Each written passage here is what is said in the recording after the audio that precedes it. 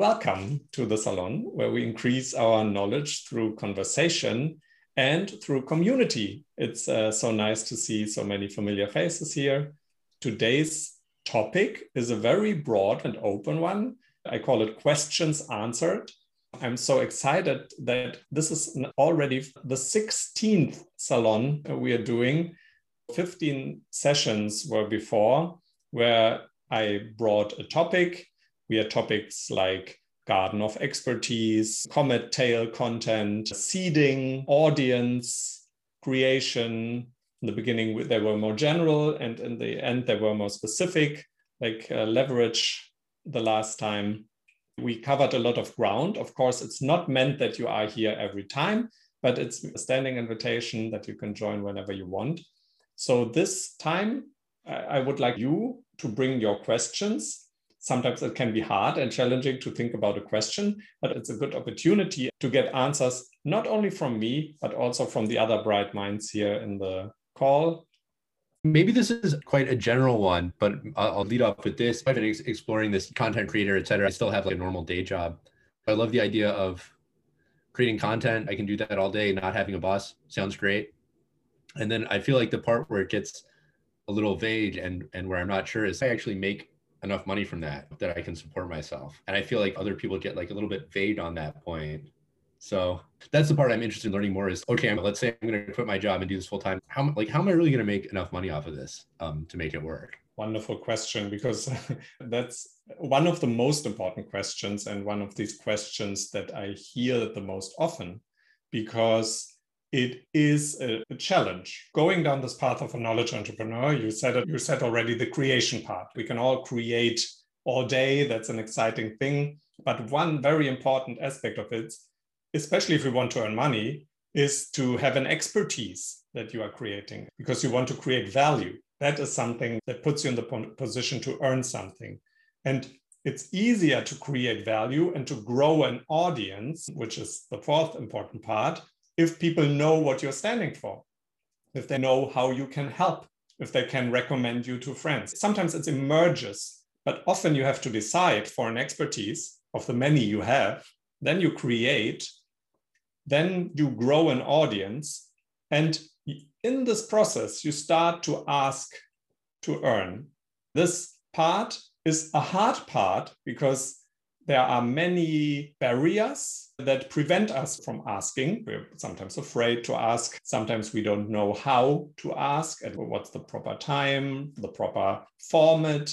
But what I can attest to you also with examples and also the way I approach it, and I'm leading the way only a tiny bit. I'm one of these people that can teach you something because I'm a little bit further down the road, not a lot.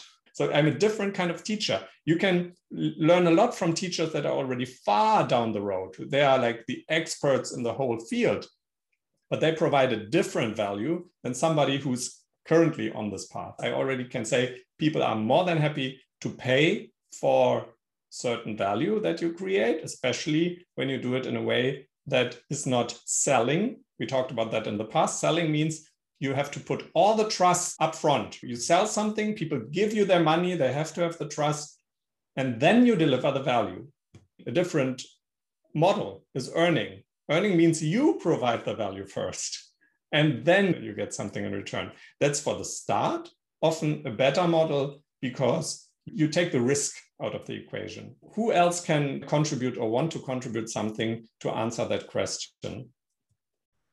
I can probably add a couple of things. It seems to me that being a knowledge entrepreneur is somewhat more comfortable than having a job, or easier than having a job. It's basically a mirage. In many cases, it is not true for a very specific reason. And this reason hides in a plain sight in the notion of knowledge entrepreneur. It combines two things. Doing something is what knowledge, and being an entrepreneur. And this second part is really the hardest one. In my view, being an entrepreneur means always looking for some leverage. You're not an entrepreneur if you're not looking for leverage. If you're not looking to make something out of just a little bit of an effort. And in case of knowledge work, leverage means basically using some tools and in many cases using other people's work. If you really want to stand a chance on the market, being a solo knowledge entrepreneur is not that easy. You will probably need to use the work of other people. Otherwise, the competition is going to be crazy. If it's just tool like computer systems or whatever, and everybody can do the same, it's basically a red ocean situation. It's not easy, it's not trivial, it's not simple. It's a very specific type of job. Sometimes we are uncomfortable in our jobs for very specific reasons. Does not mean that knowledge entrepreneurship is for us. Does somebody wants to answer to that? I have a few points. We have to be aware that a lot of things changed. A lot of the old things that we thought were true are not true anymore. One of this is competition. Competition is not there anymore. It doesn't exist. We might think there can only be so many companies in that particular field. But take a very mundane example. One mundane example could be help people with their computer. Like you were hinting at that. Everybody has a computer now. Everybody needs help at some point. It's not easy to build a company to help a lot of people. But if you ask around, you have now certain specialty in a computer, you have an expertise. That's always the important part. You have an expertise. Nowadays, you can help with TeamViewer, with remote connection and so on. The only thing is you have to be willing to help, first of all. You have to do the steps to go there. Not that the money comes to you, but that you say, I have this expertise, I can help you. Do you want my help? That is sometimes hard, but we are talking about hard like going up on that mountain. That's hard. And I'm not talking about the Mount Everest. I'm talking about your local mountain in a city or wherever. It's hard. It requires some steps, but these steps are all known. Not everybody does it, but the technology changed that everybody can do it. And this is new. This is really brand new because paying for services online, paying for somebody online is not that old. We might think it is old, but it's really not. A lot of people are already doing it. Freelancers used to do it for a long time. Platforms like Upwork provide tons of these services for everybody who says, I can do that. Then they get somebody assigned that have that need and so on. The knowledge entrepreneur is slightly different because it leaves you all the power that comes also with all the responsibility. That's why I want to build this community to help us a little bit with that responsibilities, because we're all doing the same thing. Then it's easier. But it's definitely possible. And then it's more like a question, do you want to live in a marriage or like in a family, or do you want to be single? These have all ups and downs, and there's no right or wrong answer in a definitive way. You cannot say one is easier, one is harder. Having a job, I know a lot of people who have a job, it's hard these days. It's hard. Think of your mental health. Think about the challenges of running a business and so on and being an employee there. It's really hard to have a job. On the other hand, it's hard to be a knowledge entrepreneur in different ways. But you can choose. You can pick and choose what you want to do. And I'm definitely here to help you with the knowledge entrepreneur way. And other people are there to help you in the corporate environment, for example, which is also a place where a lot of good things can happen. I respond to that. I have something to say about your example with servicing computers, helping people with their computer. Look at this example from the demand side. I have a computer, and you as a provider have basically no idea what kind of computer it is. It can be pretty old. It can be Windows PC or Unix machine, or it can be Apple computer, whatever. To help me as a provider, you have to know everything about every kind of computers. And moreover, have some spare parts probably, and software to install, and have all the manuals. So basically, as an individual, it is really hard for you to help me if you don't know what kind of computer I have. And you don't have any specialization or whatever.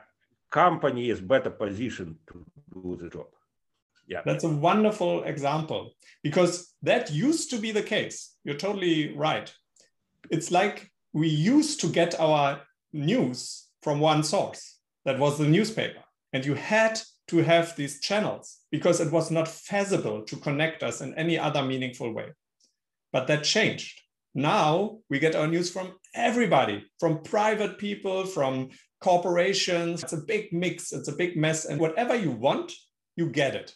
Even fake news are on supply. And these people find also recipients for their news. Same with computers. You can be specialized in Macs that are still running the old Mac system because they are in a museum. If you do that, and that's what's important, that has to be your expertise. You have to build an expertise in that.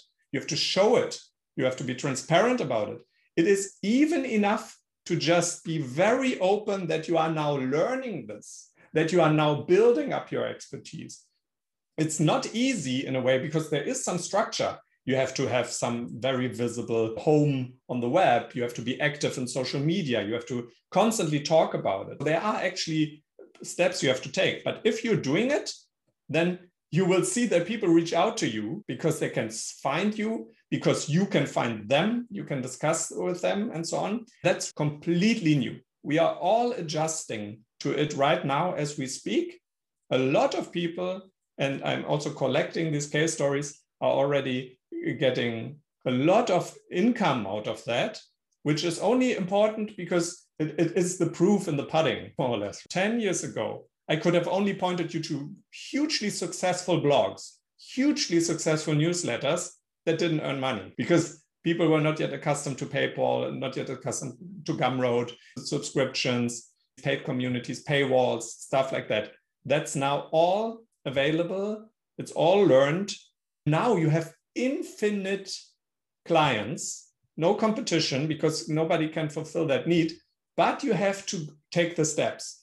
It's not a choice. It's not a job that somebody gives to you. You cannot say, okay, I want to be a knowledge entrepreneur and let the money rain. That's not how it works. You have to first raise your hand and say, okay, I'm an expert in this and I show it to you. I show it repeatedly and I reach out and so on. It's not easy. I'm also struggling at a few points to consolidate. I had this paid workshop that went very well.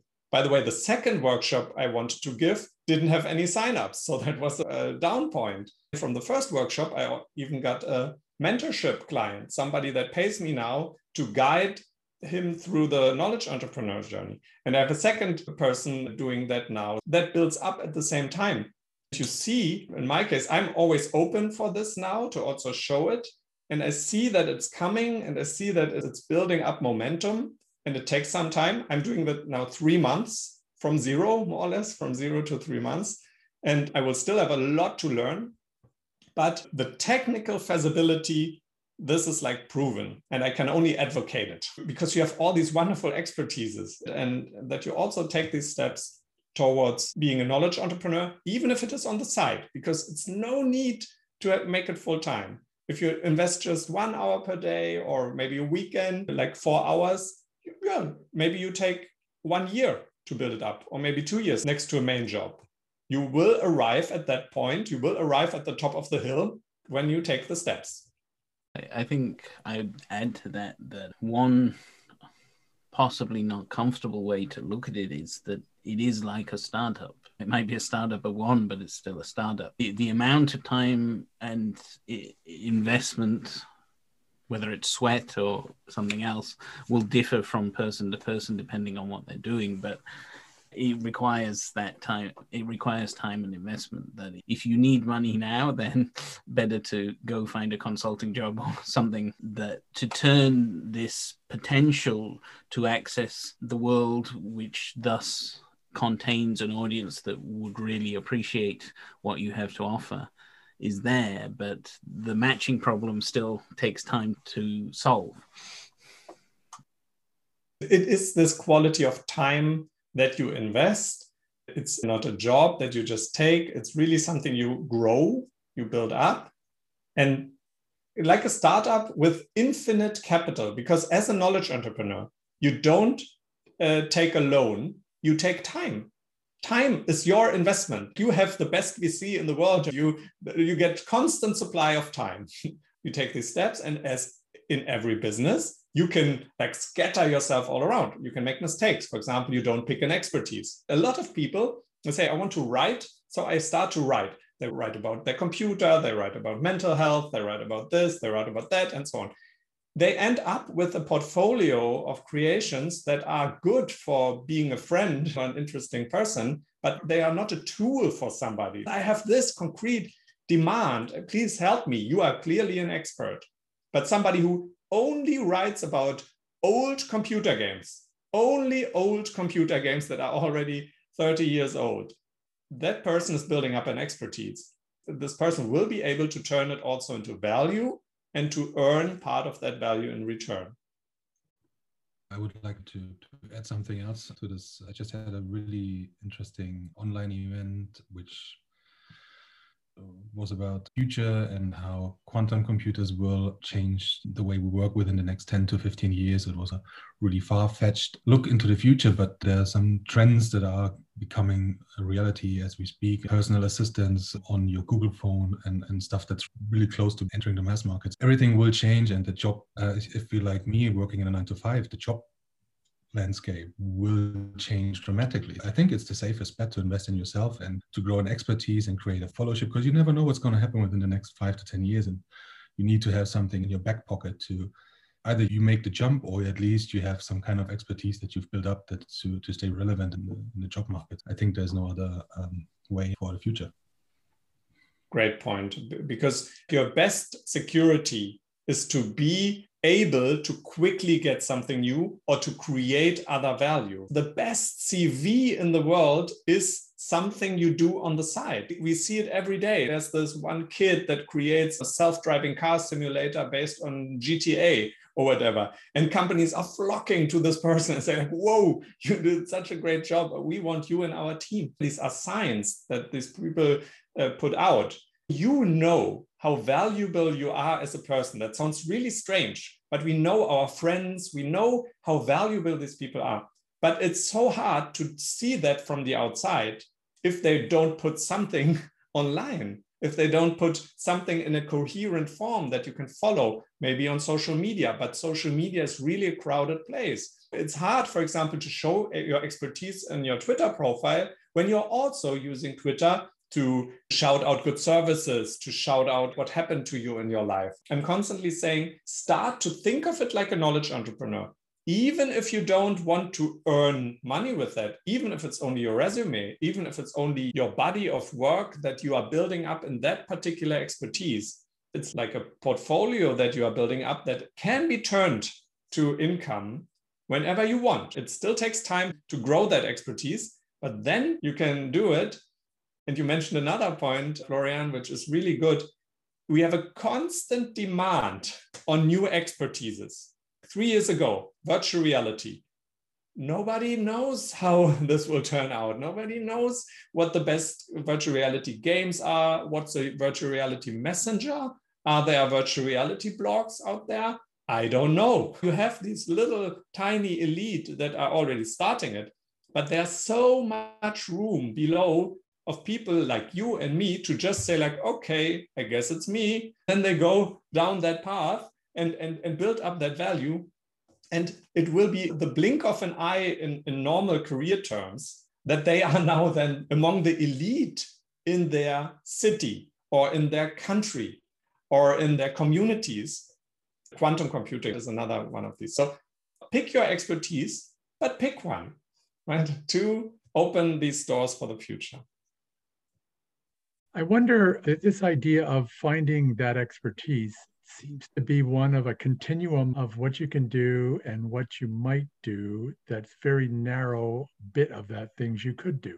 So as you start to approach how you bring that choice of what your expertise is, from indie games that only work on Atari from 1977 to 1978 to all indie games that happen on PCs, but you could also add this, that, the next thing.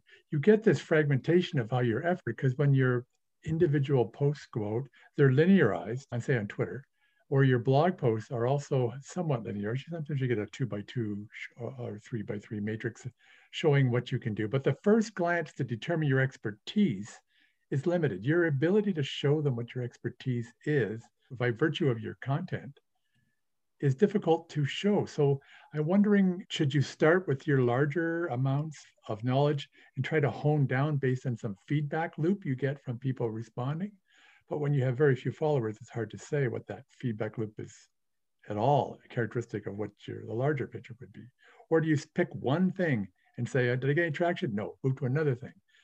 Both of them have problems. Both of them lead you to show perhaps poor decision-making on what I have to switch away from because you don't have enough sample size. How would you come up with some sort of matrix of things you can do? Could you look at someone else on the internet and say, who's doing that? Or like, is the market big enough? This idea of competition, we talked about earlier, I'm just going to quickly elaborate on that. I think there is competition. If someone could solve your problem, then you don't have the problem anymore. In that case, there is competition. You're just looking for the first guy to solve. And at that point, you don't need them anymore. But if you're putting out information about how to solve in general, that's quite different. You're a person that walks onto the computer one day and say, I have a problem. Who can help me? And at that point, there's no competition because all those people are out there. You just have to somehow find them. And if you're one of the people who can find them, or you're one of the people they find, then a certain process happens next where you talk back and forth, perhaps. The idea is, where do you niche down this idea of starting big and moving down to whatever one would be small enough to get you really expertise and well known for, versus coming up from one of those things and saying, I'm going to add another one. I'm going to add another one. Good question. Does somebody wants to comment on that? I have a few thoughts on that. I definitely don't know the answer, but just a few thoughts that came up while you were speaking. I think there are sort of potential traps like tailspins here, some of which I've fallen into. For instance, you said something about, let me try something, and if it doesn't get a response, I'll try something else. And then I'll try something else. And I think my experience with content has been, it's very unpredictable what people will respond to. And often the stuff I'm proudest of, or the stuff I'm really good, or I thought was really good, maybe doesn't get a lot of response. And then something that I thought was pretty average somehow gets a lot more engagement. Often it's like completely random. It's like time of day or time of month, or it happens to get shared by someone on Facebook, or just something really out of your hands. My feeling is it has to be a little bit more organic and self-driven, or else you can really end up in chasing your tail. And a similar thing with trying to find someone that no one else out there is doing. The internet is so big that if you try to find something that no one has ever done, if you look hard enough, you will inevitably find someone who has done something very close to your idea. So I think if you let that discourage you, it can be a bit of a trap and shut you down. My general sense is it has to come from what you're really curious about and what you enjoy doing. These were great points. I had similar thoughts. Again, there is no competition. You said the first person that solved it then is enough. But you can always be that first person. There are so many people, if we would say, take books recommendations. Now you could say Oprah Winfrey solved that. We don't need anybody else talking about books. She has a book club, done. That's just not true. Not only do we need always alternatives, but also people that solve a problem go to a different layer. They lose the contact. They can never, ever again give the same kind of attention to people around them that you can do. Your local book club can always outperform Oprah Winfrey's book club. If you just put in the expertise, if you just put in the time and attention and care that other people see you as, oh, this person is really my favorite book club, because you just grew an audience over time. Only companies that really have a lot of operating expenses, they have loans. It's like a startup. That's a good example. They have to succeed or they get shut down. But people don't get shut down, especially not on the knowledge entrepreneur world. You can just continue. You can continue to build one computer game at a time. And that leads nice over to your question regarding how do you do it? There's a thing called opportunity, and then there's expertise. Meaning you have a blog about, let's say, computer games. You put out one article, another article. One article hits off on Hacker News or something. That creates an opportunity. it doesn't help you anything regarding your expertise. You can only judge whether that article was good or not. You can only judge whether that brought up your game. You are the expert. The other people are not the expert. They might like this article for totally different reasons. You have to evaluate that. But for sure, that creates opportunity. But you can also create opportunity. You can reach out to people. You can do actions that create opportunity as well. You can change your workflow. You can change your wording. You can change your medium. You can change the platform and so on. I would think of that not as a formula that you have to solve, but if you go that road, you will create something valuable in your expertise. Then opportunity will either come up or you create that opportunity. And then you decide whether you want to act on it. For example, maybe you wrote this article and it was a very weird article. You thought nobody would be interested, but it caught up fire and it went viral. That's an opportunity for you to say, I will do more of that because I already have some proof and I want to do it. But you should not be this wandering generality that always takes these signs of opportunity, which can be random, as a kind of a marching order. Okay, so I need to do more this. This is a big caveat. If you look too much on the metrics, then your craft will go downhill. We all know it from music. We know that the moment people say, my most successful song was this, so I only do songs like this, we lose interest. Maybe they make more money, but they are not the expert anymore they used to be. You can always stay that expert, but that's a good thing. You can stay on that path of the expert. The internet allows you to create value at scale. So you will always earn enough if you want. If you just stop chasing the metrics, don't fall into that trap. But that's a different problem. If we have that problem to chase the metrics, then we are already in a good state. And we are mostly talking about launching that here now. So you're talking about not using a feedback loop at all from the responses you get, but instead staying true to this expertise and letting the audience that you're actually perfectly targeted for eventually find you. That would be a little bit too strong. Feedback, definitely. You should listen to your audience. Your audience can tell you how they perceive your creations, and that's perfectly valuable input, but they cannot tell you what to do because they are not the expert. So you should get feedback all the time. But you should not listen to when your audience says, for example, do more of that. You can take this as an input and then you can say, I want to do more of that. And that makes total sense to do more of that. So you go with it. But if your audience asks for more of this and that, and you say, well, that's not my long-term goal. I'm just building up something here. I built the foundation, but I now need to build more of that. Then stay true to your path because better. That's what I wanted to say. Just an analogy came to mind that one of the distinctions here, and it's not that one is good or bad, but there's a choice between if you're a knowledge entrepreneur and a content entrepreneur. For me, the analogy is someone like Malcolm Gladwell is essentially, they're a journalist and content entrepreneur. They write. In fact, if you look over his career, there is some kind of commonality amongst his books. But at the time, it's like he writes about all of these different things. And he does so from his position as a writer, like he writes really well, he's a good storyteller, and also he has some structural advantages because of his job. If you want to be a content entrepreneur, you can. In that way, you choose to sell your stories on the strength of your storytelling, and they go viral and all this and that. But if the knowledge entrepreneurship is about a different thing of where, as Achim always says, you decide that this is an area that is my expertise. This is the area I will stay in. I might write one or two general things because the audience likes to know me a bit better or whatever, but I'll always keep returning to what is my area because that's my path. And it's not to say one path is better than the other, but you should know which path you're trying to go along.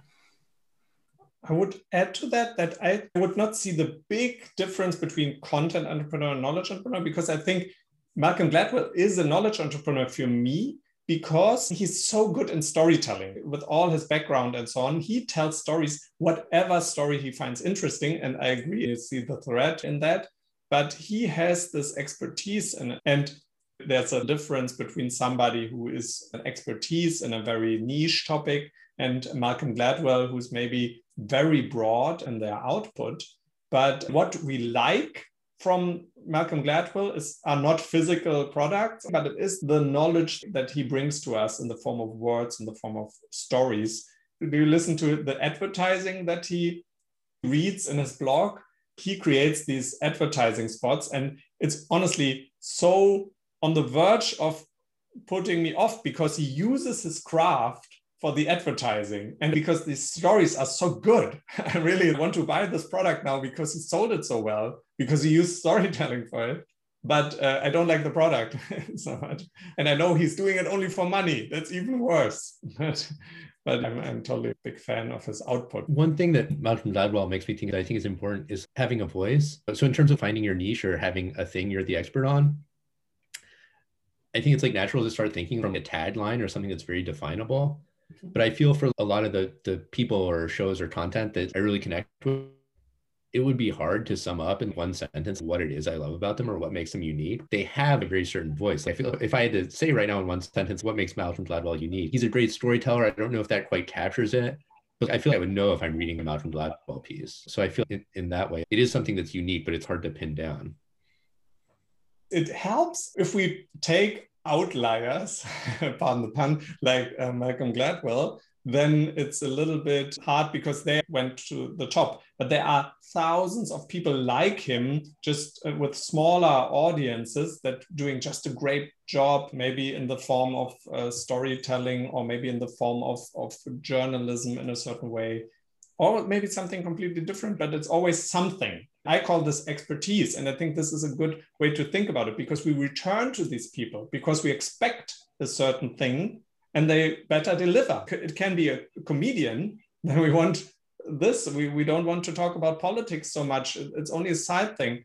We want this expertise. So it can be hard to pin down, but it must be there. And I think the success always shows that it is something where we can return and get again the same part of the expertise. I find this notion of expertise a little bit confusing, because in case of Gladwell, it is definitely not those scientific articles that he is so masterfully retell. The expertise is not in science. It's probably in his voice, in his ability to manage his audience, in his ability to be always interesting and always visible, and putting out some hours to produce next book just in time that we don't forget him. So it's difficult to pinpoint what this expertise is. In my experience, it's not something steady or stable or given. It's not something you have. It's something that you can develop. For example, if you are writing daily on a specific subject for a few months, you will develop an expertise in this specific subject or specific field of knowledge. Doing knowledge work sometimes is even more important than just having some knowledge. That's the idea. So doing continuously something, hoping that you have it already somewhere. Totally. This points to the fact expertise is just a word to describe it. I can repair a thing, but if I do it the first time, it won't be the same outcome as if I do it the 100th time. So repetition always builds up a certain expertise and knowledge in humans. And it's better something that resonates with you, because some people that are forced into jobs, they don't become a good expert, even if they repeat it a lot of time, because they don't like it. They do it just barely. With that being said, thank you so much. We've reached the end of the salon. We wrap things up here, and I'm looking forward to see you at the next salon. This is always at the same time. And you can sign up if you want for my newsletter that I send out on Sunday, where I also cover all these topics in a slightly different form.